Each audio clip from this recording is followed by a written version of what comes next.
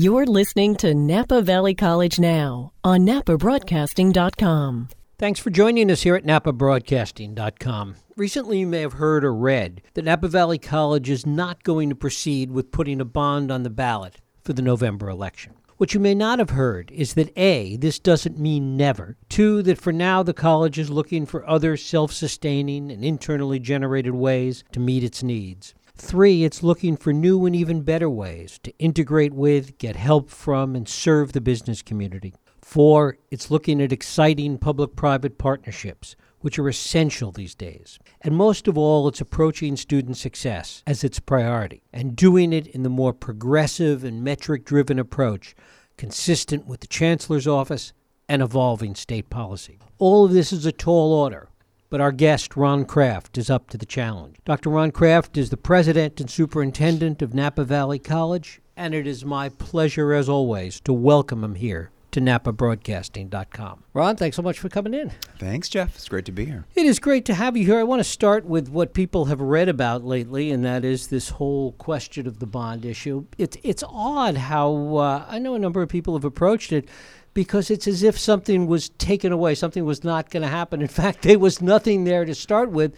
The decision was either affirmative or not, whether to put it on, whether to go with it at this point in time or not. So nothing was really taken away. The decision was made that this wasn't the ideal time to do it for a whole host of reasons. You said it exactly. I mean, from maybe another vantage point, looking at it a bit historically, we've been gathering information since the 2014 bid when we went out and narrowly lost. So part of the question was, does the community support a tax initiative for a bond? And that was close. So we figured at that point, yeah, they do. Can we count on 55%? Not sure of that. So really what we did over the last 4 years plus is homework. Do a facilities master plan, educational master plan, technology, all the master plans that we have to do, and kind of integrate them.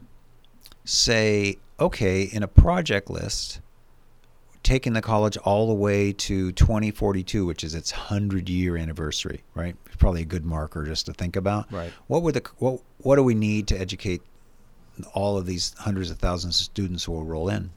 At any one point in that time between 14 and now, there were excellent times that might have been great to ask the community for a bond. Everything's good. There's no fires. There's no earthquake. We have, stable, wonderful political leaders at every level. Assessments are coming in wonderful, all those things. But we are also pegged by the election cycles. So when I started looking at the midterm in November, as you said really eloquently in your lead-in, there's too many federal issues, too many state issues, and too many local issues for people really to feel comfortable, and for me to feel comfortable in asking them. So we're just continuing on with what we're doing, collecting information. What do you value? What can we change? And we're certainly not taking anything away. We are just simply continuing our conversation with the community. Right. I mean, the important thing that people need to understand is that these are political processes, that these bond issues happen not in a vacuum. It's not the only thing on the ballot, but they happen in the context of elections, and how people are feeling about a host of other issues really do have an impact on these things. I mean, the most money that's going to be spent in this election cycle is not on any candidate, not on any particular race, statewide or locally or anything else. The most money that's going to be spent is going to be trying to kill the gas tax, Proposition 6. So you're going to have a maximum amount of people out there who are just inclined to vote no on taxes. It's not the best environment for anybody, not just Napa Valley College or anybody across the state, to have any kind of a bond issue. And it's a framework that's unfortunate. It's like that old counseling questions, how often do you beat your wife? Right. The other question that's analogous to that is, how much do you like taxes? So you're never, getting a plurality, 55% of the folks to say gee, I love taxes is the wrong question. The right question that I really want to concentrate on is to what do you want the college to do or accomplish? What do you really value in the college, and what do we need to do that? So if it's really about educating the students in the Valley, giving them a fair shake, a start, a success platform, if you will, do we want them to go to this college and stay in the Valley and then work and contribute and grow families and all of that? Those are broader pieces. So this is not a question about taxes. It's a question about student success and value. Right. And really how people value the college. And as you were just saying, it's not just plain vanilla. It's not just kids coming through here as sort of an assembly line. Yeah. Some of them are coming through for career reasons. Some are coming through to transfer. I mean, there's a whole host of reasons, and some are coming through for things that are very indigenous to the Valley, whether it's viticulture and the winery program or the culinary program or the hospitality program. These are things that are critical here in this Valley and to business here. Our 76th year, we open up in August, just a couple weeks away, after celebrating our 75th anniversary last year. And this cycle in our college planning for 18-19, we go academic years, is really about visioning for the future. And you did hit on that. We live in a very agriculturally rich and developed county that has provided enough resource and has enough options in terms of our public-private partnerships or our private-private partnerships, working with the city right. or working with other folks to get a lot accomplished and continue to move the college towards its vision without, to your basic concept, seeking a bond at the moment. Mm-hmm.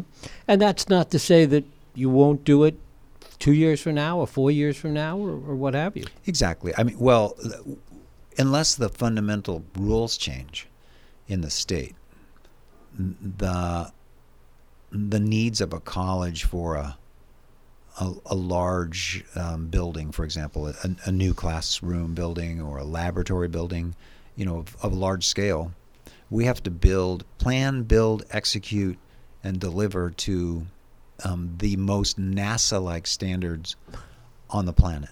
I mean, literally. You could build your home for $400 a square foot. That's a home. And you're not getting, sued by people who come in all the time, right. or they're not using it. So for us, some laboratory spaces are extraordinarily expensive per square foot. So you're really saying, can you from the community expect a partnership that will bring you a $35 or $40 million building? And the answer is no. The only way to get those long-term infrastructure buildings or deep kind of infrastructure technology needs are through facilities bonds. Right. And so the college will someday have to pass a bond to continue to serve the students. Meanwhile, there's lots for us to do, right. and a lot of ways to do it. And one of the things people need to understand is that no matter how much it may be desired, the money for those facilities is not coming from the state. That's just not happening. No, it's not. And there's some I kind of like, from a real prudent business frame, the rainy day fund that Governor Brown has put aside. There absolutely will be a downturn. Some people talk about that being 1 or 2 or 5 years away, but it will be. I mean, it's just cyclical. So rather than distribute all that money back out to facilities for schools now, they're earmarking it for student success initiatives versus buildings. So support for students versus a supportive structure for students is a difference right now, and I'm fine with that. At some point, new governor, new legislature, they'll probably look at it differently. Mm-hmm. It's really analogous to you and I worrying a little bit about the bridges and roads in the United States or California. Right. But they're okay right now, so why don't we just do some other things? And then at some point in time, it's okay, you got to fix this infrastructure. And that will take a legislative change at the state level. Right. Talk a little bit about student success and what that means. It's one of those phrases that gets thrown out so much, and people use it interchangeably. It's really become fungible with so many different agendas. When you talk about student success, when the college talks about it, when the state talks about it, what does that mean? Success is in quotes, and the probability that a student will be successful when they come to the college can be, depending on your definition, 100% or less than 10%. So let me unpack that a little bit. So would you consider, if I were to ask you or our audience, if a student wants to come in for a degree in hospitality, they say, oh, I'd like to do a degree. And they take 3 courses in hospitality. It's all going well. They get a raise or even a small job promotion at their institution or wherever they're working, and they lay out. They don't re-up for the next semester, or maybe don't come back for years. Successful or not successful? In the answer to that question is 100% successful. But they didn't achieve their educational path. They didn't need to. It's you shoot the target until you hit the bullseye. Well, what if you have 10 shot possibilities, but you hit it on the first one and you win the prize? Okay, right. Job well done. Many educators across the United States are rethinking what success means. So, and that shows up in a good way, from a master's degree necessary down to a 4-year, and we've talked about this, down to a 2-year degree, down to now certifications are well understood, down to many certifications, which are getting more understood, down to strong kind of workforce initiatives for skill seekers or skill builders. A skill builder is that student I just talked about who is successful if they come in and take a class and can change their life. So what's that do for the future? That's the big question. What do we need to satisfy that? On top of that, and if that's not confusing enough, is a community college is a circle of students, overlapping circles. 18 to 22, which is the typical, right? University student. Where are you going to go? That question is about addressing a senior in high school about their college career. We serve about 30%. And as all community colleges do, about 30% of their population. If you were to go to a UC or an SCU, they're about 90% of those folks, an incoming freshmen. Right. So we've got to decide, and we're having deeper conversations about who is our student, what's success mean for them, and are we supposed to define success, or are they? And I think the current practices are students are designing their own curriculum. Those colleges that are most successful allow students to say, what would you like to take? And in fact, we can customize a degree program for you. And that speaks right to Gen X, millennials.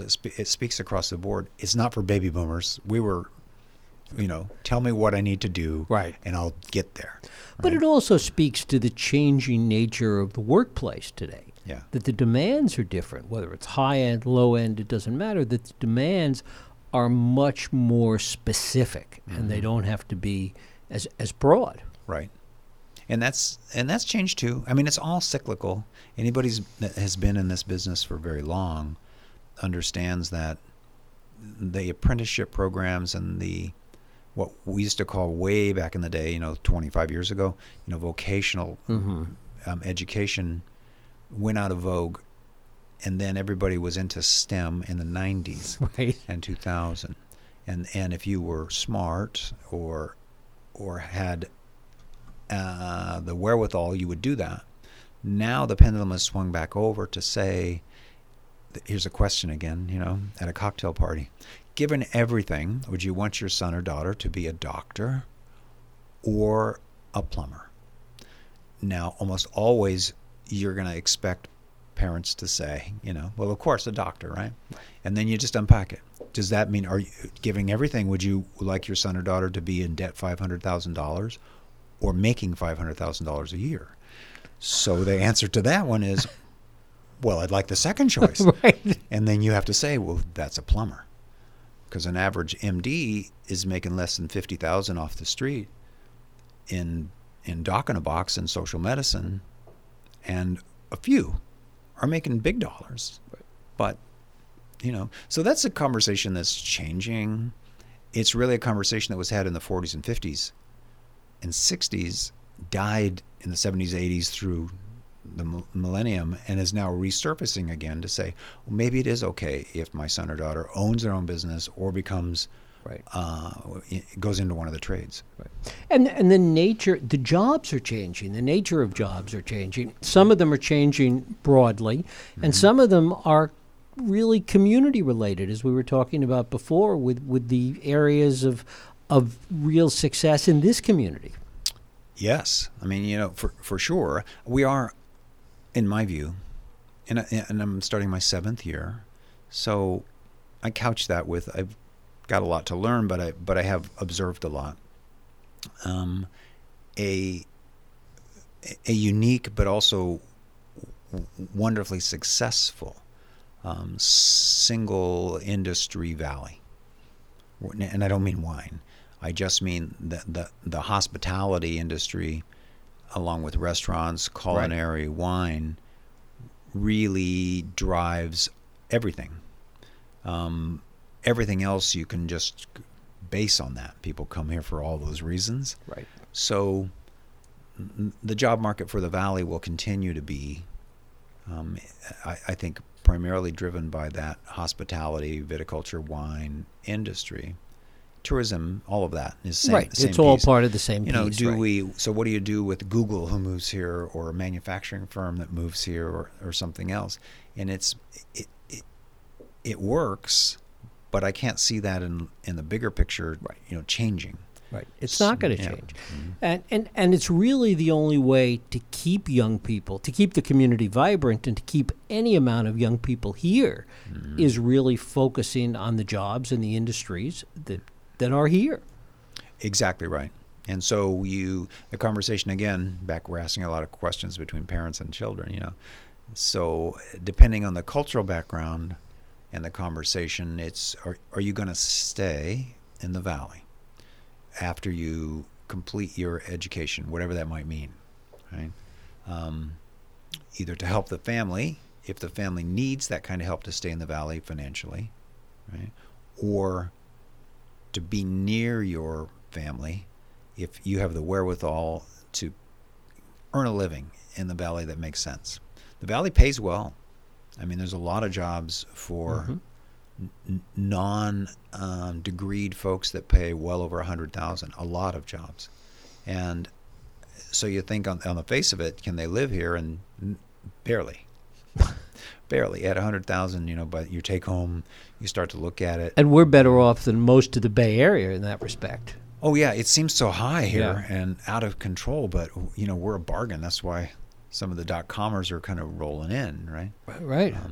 And the debate for affordable housing, for workforce housing, all of that is really admirable, and I hope that we can begin to have more cohesive conversations. So it's not about development for development's sake. It's not about no growth for no growth's sake. It really gets to this balance. So I'm starting to hear some more balanced conversations. Right. It's about balance, and it's also about, as we were talking about, the demographics. Who's going to live here? I mean, the population in Napa in general, in the county, is getting older and older and older. So what do you do to bring young people in? You've got to bring them in the industries that are here. That's true. I mean, and we're not big enough, geographically, to have a deep group of options for students. So I was thinking, as you were talking about Palm Springs or Palm Desert, right? Mm-hmm. Same issue, big retirement, huge skewed population, 60 plus. But underlying that are the service kind of workers or regular folks who keep all those things working, but their population is so much bigger and broader. Well, I mean, it's interesting because it's a little more complex there in that the aging industry is the industry there. Yeah, it's right. really taking care of the retirement community, whether it's service workers, whether it's medical, and there's a huge medical community there, or whether it's golf courses, whatever it is. It really is about retirement. It is about taking care of that aging population. I heard somebody say something interesting the other day, a major hospitality leader in the Valley, that said, the question was asked, how do you think we're doing in terms of our image in the world, image locally, and with businesses? And he says, Napa Valley hits way above its weight. All the time. And so that means that a restaurant must be, it doesn't have to be Michelin starred, but it's got to be excellent, and excellent staff, excellent chef, all of that, which again will translate in this town to a $20 burger, which means, right, you're pricing out people on fixed incomes. And so what are their options now? I've also been told, and I'm not quite sure of this, but I think it's correct, that Napa is now rapidly aging to become one of the oldest counties in the state. Right. We're also one of the most Latino. We're a waiting room for Palm Springs now. That's exactly right. Oh, I like that. Our Latino ethnic group is also one of the largest in the state. I think we're one of the few counties who has passed the minority majority, right. Yeah. We also have the dubious distinction of being one of the counties with the most compliance and regulations in the state. So when you're into all of that, which is a good thing, bad thing, right? You can't build a lot of cheap housing, and you can't build a lot of expensive housing. So, and there's no market for the middle. So it creates this big dilemma. And this is where the college can help by stepping in to do some, staff and faculty housing. Right. And also some student housing. Right, and I want to talk about that. But just to sort of pull all the things that we've been talking about together, what it really says is how sensitive the college has to be to all of the things that are going on in the community. That the college can't sit here as some shining beacon on the hill, that it has to really be in touch with and responsive to all the things that are going on in the community, the demographics, the business changes, the economic changes, that all is a critical part of it, and that it's a loop, that it's a two-way street, that the college is responding to what's happening, and in some ways what's happening is responding to whether or not the workforce is here. Exactly. I mean, you said it. I could repeat what you just said because it's pretty amazingly articulate. Another way to look at that is the town and gown piece, the insulated, we're going to do what we want. Right. Again, a really good way to look at all of this, I think, Jeff, is historically. If you look at the college in the beginnings in 42, we are pretty much right there in our conceptual framework now, which is local, addressing the needs of the community because there was a great need for that, and trying to grow the economy as a hub, as a centerpiece. And then you can kind of go through a lot of iterations of state pieces and access and transfer. We're doing it all well, and we're back now, working on, 100 years later almost, right? 75 years later, to being a very strong hub for community needs. Any days of the college and the community not working together are long past. That's what I've been working for from day one.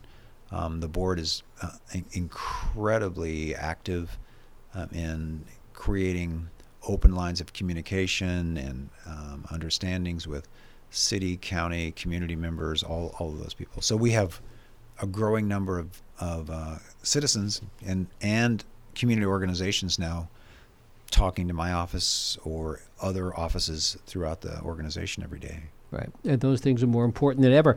I want to come back to this housing issue and some of the things that the college is looking at in that regard. Some of it's been written about. There was a TV story, I guess, not too long ago, and some articles in the Register about the college looking at student and faculty housing. Where does all that sit right now? Yeah, it's, again, you have to filter it through the lens of Napa. So housing has been a topic of conversation at the college for well over 25 years. So the boards, different elected boards, have been talking about the idea of college housing for a long, long time. The last iteration of this, all the confluence of all the stuff we've talked about, right, has just kind of hit. So it makes sense for the college now to move forward in student housing. We are issuing an RFP this month for the engagement of research. So we really want to just dig in and see what how much demand there is, how big a student housing complex should be, and then what it should look like, if it's apartment style or what that might look like. At the same time, we are going to be asking our staff and our faculty and past staff and faculty, along with potentially other educators in the county, how they feel about college-oriented or a campus village concept and what would be attractive to them. Mm-hmm. My guess is people are going to come in with, how much, right? Right. And here's the good news. We don't have to be competitive, and we're not trying to be a market-driven anything. So our goal would be to be under market and allow new faculty, especially, call it first 5 years maybe, to land on their feet, take a job, bring their family here into Napa. So it's conceivable that a new faculty member would be in a faculty campus village complex here close to campus, and in that relationship have a kindergartner. Well, there's the answer for a lot of things: living, working, spending, earning, getting these people in the system. And then at some point in time, we hope that they would be able to then get their feet under them, find the opportunity for other housing or as we go. That model has worked all across the United States at colleges and universities and is now expanding pretty fast in California in community colleges. How are there a lot of community colleges that are looking at this? Yeah, there are 15 right now, or so. That number changes, that have existing housing for students and faculty and staff. Different variations, right? But it's not a new concept at all, and that's California. And if you move outside of the other states, the community colleges look pretty much like private colleges or the UC systems or the California State University system. What's always been intriguing to me is talking with people who think it's an odd idea for a major college to have housing. Because it's historically, it's a 400-year-old idea, of which almost all colleges and universities across the United States have that. So we're in this very small group of those who don't, and so we're getting there, though. I'm and in many ways, it seems that Napa is ideally situated to experiment with this, to do this, to look at this, one, because of the cost of housing here, which is prohibited for a whole host of reasons, because, the reality is that even though we're not landlocked, we are, because you can only expand so far because of what the laws are and what the rules are, and because we're a destination, not just a destination for tourists and wine and food and hospitality, but so many of those programs here are destinations. That's right. Again, you've said it so well that the housing market here has got a major dilemma, which is because we're worldwide famous and a destination, the minute a house goes on the market, under market, targeted for local residents, they'll never see the light of day. Right. I mean, investment bankers or groups would buy that up instantly because they can lease it back at more than what they paid for. So there is a great window of opportunity and maybe responsibility for the college now to work forward and provide at least the option of housing for faculty, staff, and students. Right. And the land is there. Land is there. We have no land cost. So, and our building ideas on logistics right now are utilizing, back to our state, utilizing state municipal bonds, not local taxes, not local bonds, but state municipal bonds, which are for sale for institutional investors. So there is no cost per se to the local taxpayers. The college hopefully would recognize any extra income that would then be used to support student activities or continue to even further reduce the rents. So it's a really win-win-win. And finally, are you getting the sense that the community, and we talked a little bit about the electeds and the officials in the community, that community citizens are getting a better sense of all of these things that the college is doing? Yeah, I think so. Another question that comes up is, what kind of bubble do educators live in? And so I have intentionally over the last, 3 or 4 years especially, reached out to all different kinds of levels, throughout the county. So not just the leaders that I see or politicos that I see, because we recognize the big picture and what has to happen, but in talking with a lot of community members, from moms and dads at PTA to book clubs to anybody that I can engage in a conversation, and the overwhelming response, and I believe this is statistically but also just true, is that there's a one-to-one relationship with the college. Everybody knows about the college, and literally, I'm just going to say 90% plus admire the college and value the college. Think we're doing good work. So it's highly valued for the work we're doing, and people are thrilled that they have a strong college in the Valley. Dr. Ron Kraft, I thank you so much. Thank you very much. NapaBroadcasting.com, the online radio home of Napa Valley College.